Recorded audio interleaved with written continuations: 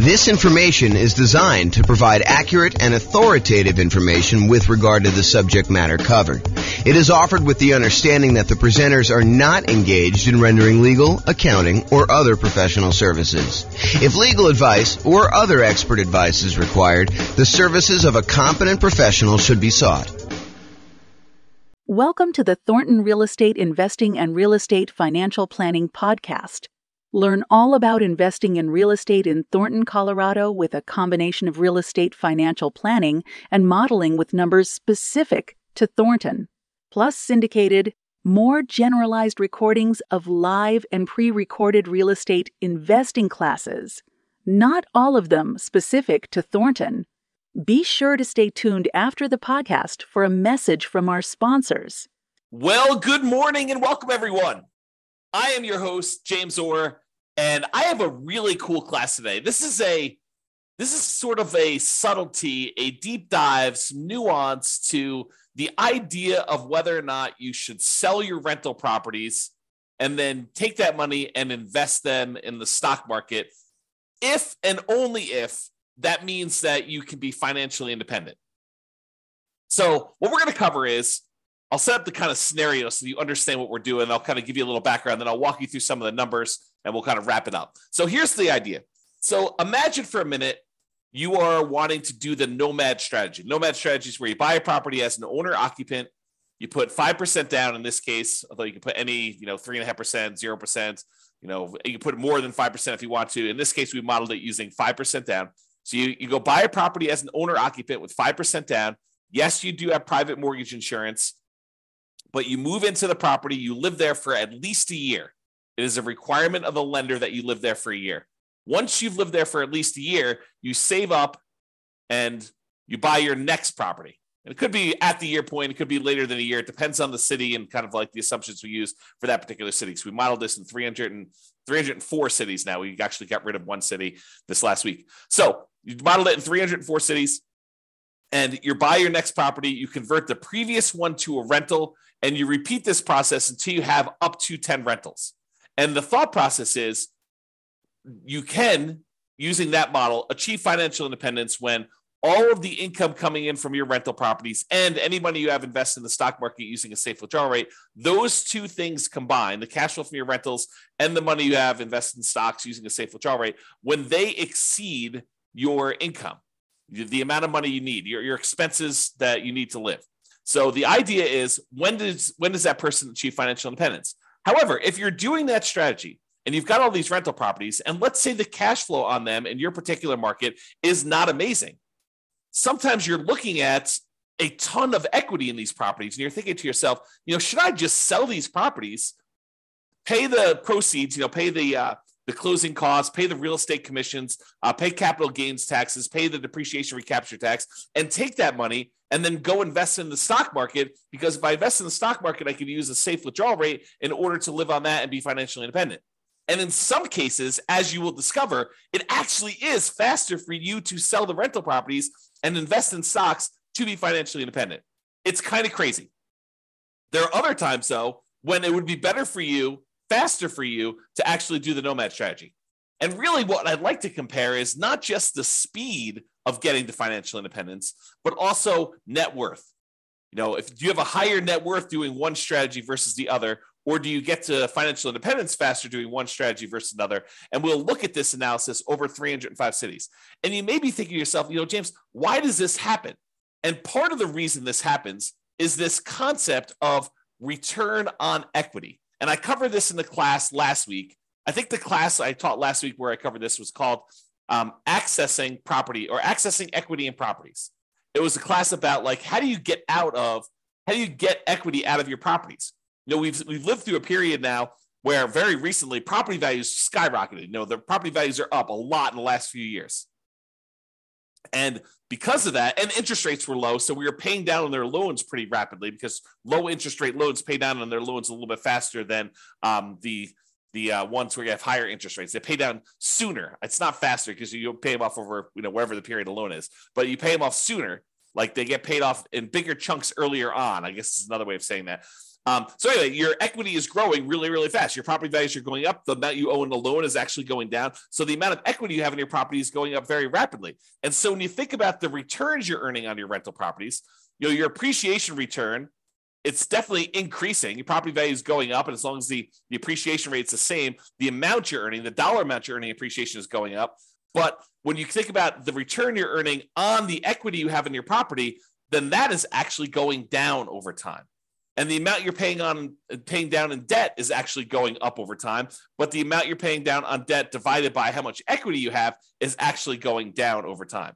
Cash flow is going up a little bit over time, but the depreciation benefit, that's static for the 27 and a half years if you're buying a residential property. And that divided by equity is also going down. So you have these three massive returns: appreciation going down over time, debt pay down return going down over time, and cash flow from depreciation going down over time, all when we look at what the return is compared to equity.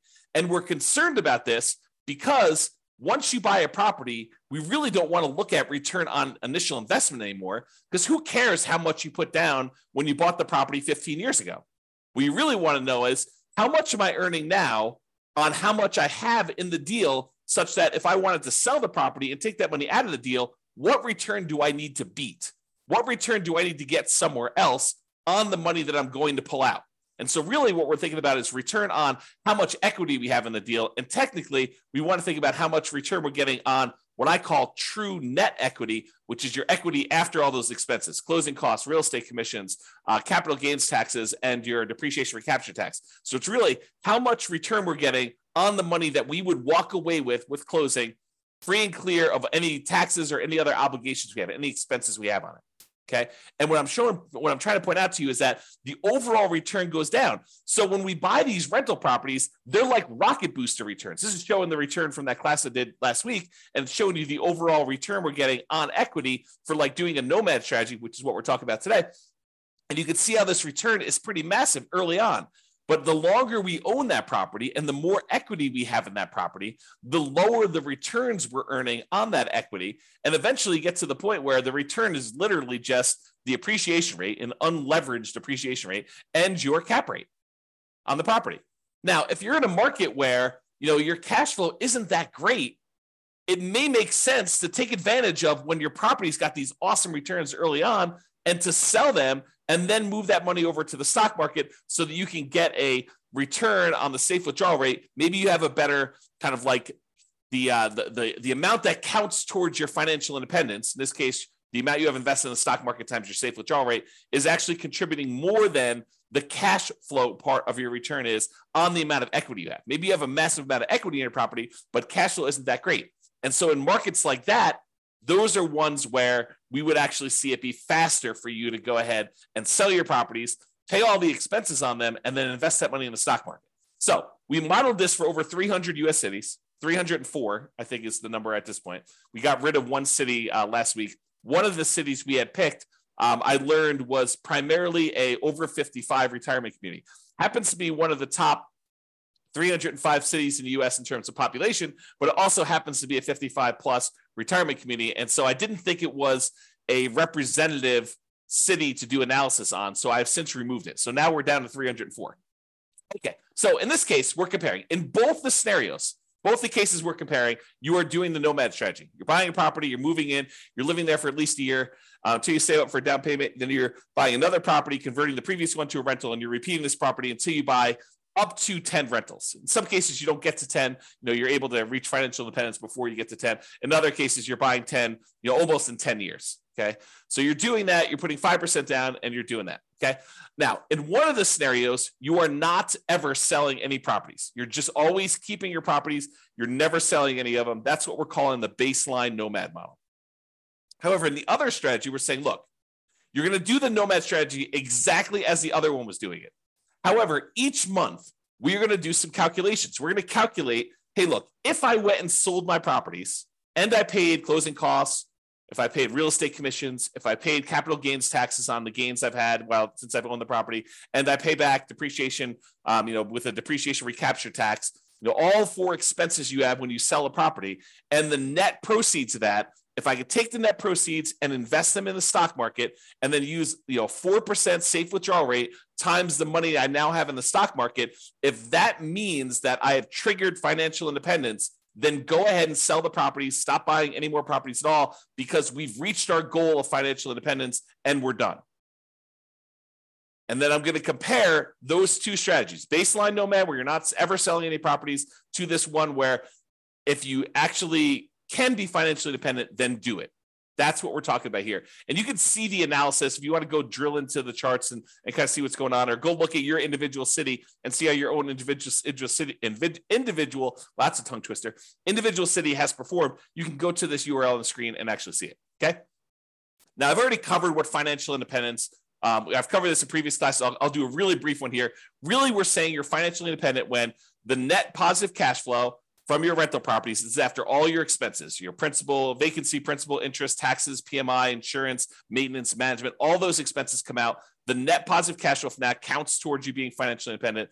Any invested assets you have times your safe withdrawal rate. So any money you have in the stock market or bonds, or any loans you've made as a lender, if you want to be a hard money lender or something like that, all of that money, that big pile of money times a yearly safe withdrawal rate would count. So the 4% of whatever that dollar amount is. If you had $1 million invested in stocks and bonds and loans out there as a hard money lender, then it'd be about $40,000 a year would count towards you being financially independent.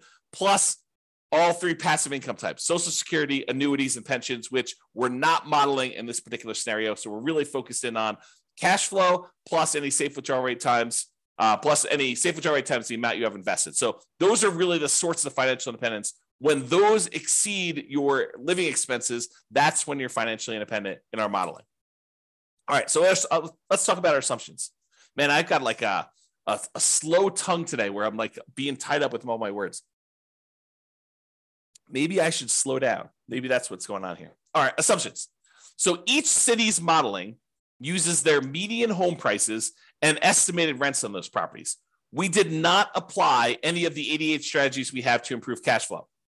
So this is not like an optimized strategy where, you go into that market or you live in that market and you're like thinking, there's no way I can achieve what he told me because there's no way I can find those types of deals. No, we basically took off the shelf properties, median home prices, and the estimated rents you can get on those. And that's what we use. It should not be hard for you to mimic our results. Okay. In fact, you could really improve on our results. Further, with our assumptions. So the job income does vary based on the city so that they can afford a property in their market. I didn't want to say, if everyone makes $5,000 a month and someone in California could never buy a home in that marketplace. So I say, hey, look, your job income is in line with whatever the price of houses are there so that you can qualify for an owner-occupant property. In cities where they have a higher income, they then need more passive income, investment income, and or rental income to be considered financially independent. So because we gave people in certain cities more income so they can qualify for these loans, we also now set the bar higher for what they need to do in order to be financially independent. They have to actually replace that income. So it gets, even though they make more money, now they need to actually replace that in order to live in that city. Now, everybody starts with just enough in down payment to buy a single 5% down owner-occupant property with closing costs. So about 7% of the price of properties in their marketplace. And we do have a minimum of $10,000, which I don't think anyone is hitting. So I probably should even just remove that comment. But buying owner-occupant properties with 5% down, that's what they're going to need to do that. With Nomad, they keep moving out of it and they move into their next owner-occupant. So realize that when they buy their property, they only live there until they've saved up enough money for their next 5% down property, and then they move into the property. Excuse me. I've assumed interest rates when they're buying these owner-occupant properties are 6.5% with 5% down. And that in addition to that, they need to pay PMI, private mortgage insurance, which is insurance you pay to protect the lender in case you default because you didn't put 20% down. That's what PMI is. If they were buying rentals, which they're not in this case, they're buying these owner-occupant properties and then they're converting them to a rental after they've lived there for at least a year. If they were, we would say that interest rates would be about 7% for those with 20% down. And in those cases, they would not have PMI. And when we do analysis of other strategies, when we compare, buying 20% versus doing Nomad, or 20% versus 25, or buying all cash versus 25% down, like we're doing all these different comparisons to show you which ones are better and in which markets they're better, so that you can go drill down and see, which ones you may want to consider utilizing in your market if you want to get speed or if you want to get higher net worth, and kind of like being able to model that. So we're doing all those. Today just happens to be the comparison of, should I sell my rentals in order to invest that money in stocks? So 7% per year in the stock market rate of return, like all of these assumptions, if you make a slight change to them, it's going to change the results. And one of the ones that will change is if you change how much they're earning in the stock market, that will impact these results. You're still using the 4% safe withdrawal rate, but the amount of money, the amount of return they're getting after they convert to stocks, and any money they have invested in stocks while they're waiting to invest in more properties, those numbers are earning that 7% return from the stock market. And I modeled this out over 100 years. If you want to see any of my assumptions in detail, you can go to realestatefinancialplanner.com/model, MODEL, and you can actually see all my assumptions there. Okay, so let's jump right into it. So which ones achieve financial independence? Which ones will it be faster if they actually sell their properties and convert them to stocks? It turns out that in 120 of the 304 cities, it made no difference at all. So in other words, it was not faster for them to actually sell their properties, move to stocks in order to be financially independent. 120 cities, about a third. But that means that in 184 cities, it actually was faster. It was better for them to sell their properties, pay the fees, closing costs, real estate commissions, capital gains taxes, and depreciation recapture tax.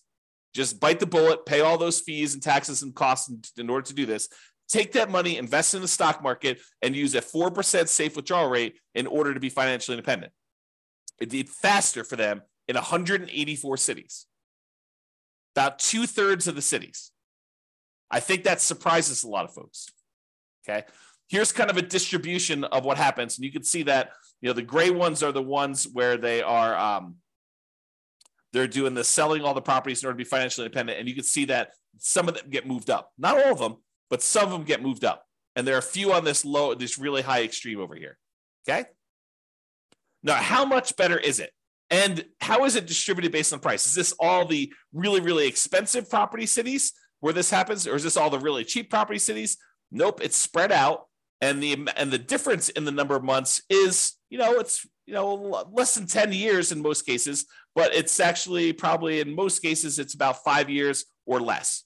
Okay. So how much faster is it? Just eyeballing this. This is the 5-year line here. It shows that anyone's below here are less than 5 years faster. Anyone's above here are more than 5 years faster. And each green dot shows you that selling the properties and investing in stocks is better by that many months. And then this axis shows you how expensive the properties are. So, in the properties where it's about $500,000 properties, that's right here. Shows you those. Okay. So this just gives you an idea of how much faster it is for which ones, and how that is spread out over different priced houses in those marketplaces. Okay. So, certain cities have cheaper houses, certain cities have more expensive houses, and you can see that it's not skewed so that this only happens in really expensive markets, or it's only skewed where it only happens in really inexpensive markets. It's spread out a bit. All right. So we talked about achieving financial independence and the speed in order to be financially independent. We said about in 2/3 of the cases, it would be faster for you to actually sell the properties, pay all the fees, and invest in stocks in order to be financially independent. However, let's now look at net worth, right? What's your overall net worth if you do this? And in 44 cities, about 15% of the time, you would have a higher net worth at year 40 if you actually did not sell your properties and just kept them.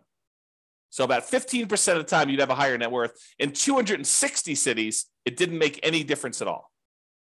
260 cities, no difference at all. With 184 with 44 cities, you would actually have a higher net worth. Now, this is at a snapshot in time in year 40. If we went out to year 50, these numbers would be different, right? Because whenever you go and you sell all these properties, you're probably lowering your net worth. You're paying all the costs in order to get at that equity. You're paying your closing costs and real estate commissions. You're paying your capital gains taxes. You're paying your depreciation recaps. All of those are pretty expensive to get at that equity to begin with. And then if you're earning 7% in the stock market, that 7% has to be greater than the return you're earning on your rental properties in order for you to have a higher net worth, which in most cases is probably not. Okay. So this is a snapshot in time showing you that in 44 cities at year 40, it would be better for you to keep the properties. And it shows you the distribution for those. And it tends to be the ones on the lower end of the price point is where that happens. Okay. That just happens to be where it is. All right. So let's take a look at some of the summary stuff. So when you look at it, and I have average and I have median here. So on average, selling the properties, if it means you're able to be financially independent, speeds up your time to financial independence on average about 21.6 months, a little less than 2 years. So it's a little less than 2 years faster to do that. Now, that's not a huge difference. It's 4% better when you sell your properties, okay? If you want to think of it that way. That's on average. If we look at the median, the middlemost number, it's just over a year. It's a year and 3 months, 15 months. And that's 2.9% better or faster to have done that, okay? As far as net worth goes, when you do the Nomad strategy and you don't sell any properties, your net worth on average is $11.168 million. So $11.1 million in year 40. When you sell all the properties, your net worth on average is $10.8 million, a difference of about $329,000. Now, I want to point something out to you. We're talking about numbers 40 years in the future. If you want to think about what that means in terms of today dollars, it's about 1/3 of that. Okay. So, 11.1 million is probably a little less than 3 million in today's dollars. I'm sorry, a little less than 4 million in today's dollars. Okay. And 10.8 million is less than that, but not that much. The difference is 329,000. That's like a difference of about 110,000 in today's dollars. So we're not talking about huge differences. It's a 3% difference in net worth. So again, not huge when you do that. Now let's talk a little bit about risk. Oh, by the way, that was average. The median net worth difference is 8.1 million versus 7.6, or a difference of 477,000. In today's dollars, that's like, $150,000 or so. It's 5.9% better for you to have done the regular Nomad, not paid those expenses. But you're trading a little bit of net worth in order to be able to be financially independent earlier, faster. Okay. And what we're not talking about is we're not talking about the idea that you may be able to, in some cases, still stop working when you haven't technically achieved financial independence, knowing that you could convert it to the stock market at any time, but you could sort of almost coast in. I'll have to do a whole class on that later. But the idea is that sometimes, even when you're not quite at financial independence, you can stop, use some money to kind of bridge the gap to get there. Okay. Imagine for a minute, you're looking at your rental properties and you realize that, a whole bunch of properties are going to pay off a year from now, but you have more than enough cash set aside to get you to that year point. And at the year point, when your properties get all paid off, your cash flows are going to increase massively and you'll be financially independent at that 1 year point, a year from now when you pay off the properties. But let's say your living expenses are $10,000 a month and you've got $500,000 in cash somewhere. Could you go spend $120,000 from your cash, stop working a year early, knowing that a year from now when the properties are paid off and your rentals are going to provide more than enough cash flow in order to support you at that point, could you go and do that? Sure. If you have $500,000, you could probably do it 2 years early, right? And so we're not talking about that as a strategy, which is probably a whole separate class. All right, let's talk about risk. When we look at risk, really the baseline Nomad is going to be a little bit less risky when you're looking at things until you get to the point where you sell off the properties and then you get rid of a bunch of debt, and that becomes less risky for you to have sold off the rental properties at that point.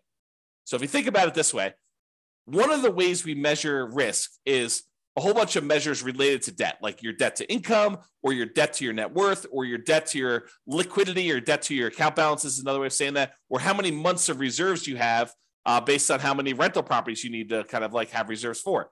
And so you can see when you sell off all your rentals that you de-risk your portfolio. And so whenever you go and you sell off your properties and then invest in the stock market, you're trading all the risks we have associated with rental properties for now the risks of the stock market. They're just different risks. It's not that they're necessarily better or worse, depending on who you are and what you believe. But when you actually get rid of a lot of leverage, that does de-risk your portfolio because you're unleveraged. Okay. So selling off rental properties tends to de-risk you, except when we look at your total rent resiliency and your total price resiliency, which are a little bit better in the regular baseline scenario. All right. So you could apply all of the 88 strategies that we have to improve cash flow to improve on these numbers. We're basically using median price properties and what rent might be on those in each market. You should be able to choose better and do better if you were deciding to do this yourself. And I do model some of those improvements in the modeling thing. You can go see me, do like, what if you can get 10% better rents, or what if you buy a property at a 5% discount or 10% discount? We look at those and see the impact of doing that versus doing the kind of like baseline scenarios we've got. If you go to the realestatefinancialplanner.com/model, you can see all those for your city. I did it for all 304 cities. Okay. Now, realize I am not an expert at your market. If you go look at the numbers and you're like, hey, James, these numbers are not what I'm seeing in the marketplace, and you're an expert at your market, please do reach out because I want to improve the numbers. And I don't know your market, right? Like I live in Northern Colorado. I don't know your market specifically, but we're doing analysis on all these based on, the numbers that I could see. So if you come to me and say, look, we need to change this. Prices are actually about 10% less and rents are, about 5% more. And you tell me that anyone can achieve that. It's not like, a killer deal that only you can find and that there's only one of them every 6 months. We want to find something that not the best case, but what any real estate investor could go and expect to achieve in your marketplace. So if you come to me, we can rerun all the numbers and do that. And then we'll update all these charts and stuff. So if you're watching this video after the fact, and you're like, hey, the numbers in your video are different than the numbers you're showing on your website. Yeah, as prices change, as interest rates change, as your rents change, as someone comes in and tells me, James, your numbers were all hosed, I will update those and we'll readjust them. And so they may show up as slightly different from what you've seen on the video, or very different depending on what happens with the market. If interest rates change dramatically in one direction or the other, the numbers will look very different. Or prices change a lot. That's another thing to say. So reach out to me if you want to update some numbers so we can do that. All right. So in conclusion, in our current market conditions, our current price, current interest rate, current rents in the 300 plus US markets, using what I would refer to as less than ideal median price to rent properties, eventually selling all your rentals can help you achieve financial independence faster about 60% of the time. In 60% of the markets, you would be better off selling your rentals after owning them for a period of time, and then taking that money and investing in the stock market and living off a safe withdrawal rate. That will get you to 5 faster in about 2/3 of the market, 2/3 of the cities. However, you tend to end up with a higher net worth in year 40 in about 15% of the cities by not selling your rentals and paying all those costs, closing costs, real estate commissions, capital gains costs, depreciation recapture taxes, maybe continuing to buy properties even more and not stopping working. Which makes sense, right? I mean, if you don't sell the properties, you don't have all those expenses. If you keep buying more properties, if you're not selling them, you keep working, sure, you're going to have higher net worth. That just makes sense. But sometimes you're willing to trade a little bit of net worth for speed to financial independence. However, the market does matter. You would not be able to improve your time to financial independence in every market by doing this. That's why you really need to go study your market, which I've done all the analysis for you. Go look at it. If you got questions, reach out. But it's best for you to look closer at your specific market and apply as many of the 88 cash flow improving strategies as practically possible to improve on your own personal implementation. So go check out realestatefinancialplanner.com/model, and you could do that. This has been James Orr. I hope you like these classes. I like going into this detail where we can show you the impact of changing your strategy and how doing one little thing differently or having one little tweak in how you implement your plan can have massive impact on things, and how it's much better in some markets. And it's not always universally true, which is why there's a lot of arguments in these online discussion forums and amongst people where they say, hey, it's always better to put 20% down. It's always better to put 25% down. It's always better to not pay off your rentals. It's always better to pay off your rentals. People have these different opinions on things. And the point is, that in some cases, it actually is better to do one way. In some cases, it's better to do it the other way. And sometimes it's split. Sometimes it's universally true, but most of the time it's not universally true. It's sort of like it depends. And that's why we're going over this stuff. All right. Hope you enjoyed. This has been James Orr. Have a great day, everybody. Bye-bye for now. With home prices up, mortgage interest rates up, and rents up, but not quite enough to counteract the higher prices and interest rates. Cash flow on rental properties in Thornton is harder than ever. Book a call with the Real Estate Financial Planner to apply our proprietary 88 strategies to improve cash flow on your rentals. See the show notes for a link to schedule your call and improve your cash flow today. If you're a real estate agent, lender, or professional in Thornton that wants to help our real estate investor listeners, consider reaching out to learn about collaboration opportunities with this podcast. We'd love to add more value to our listeners by having you assist our investors buy, sell, and finance their real estate investments. See the show notes to schedule a call to discuss collaboration opportunities.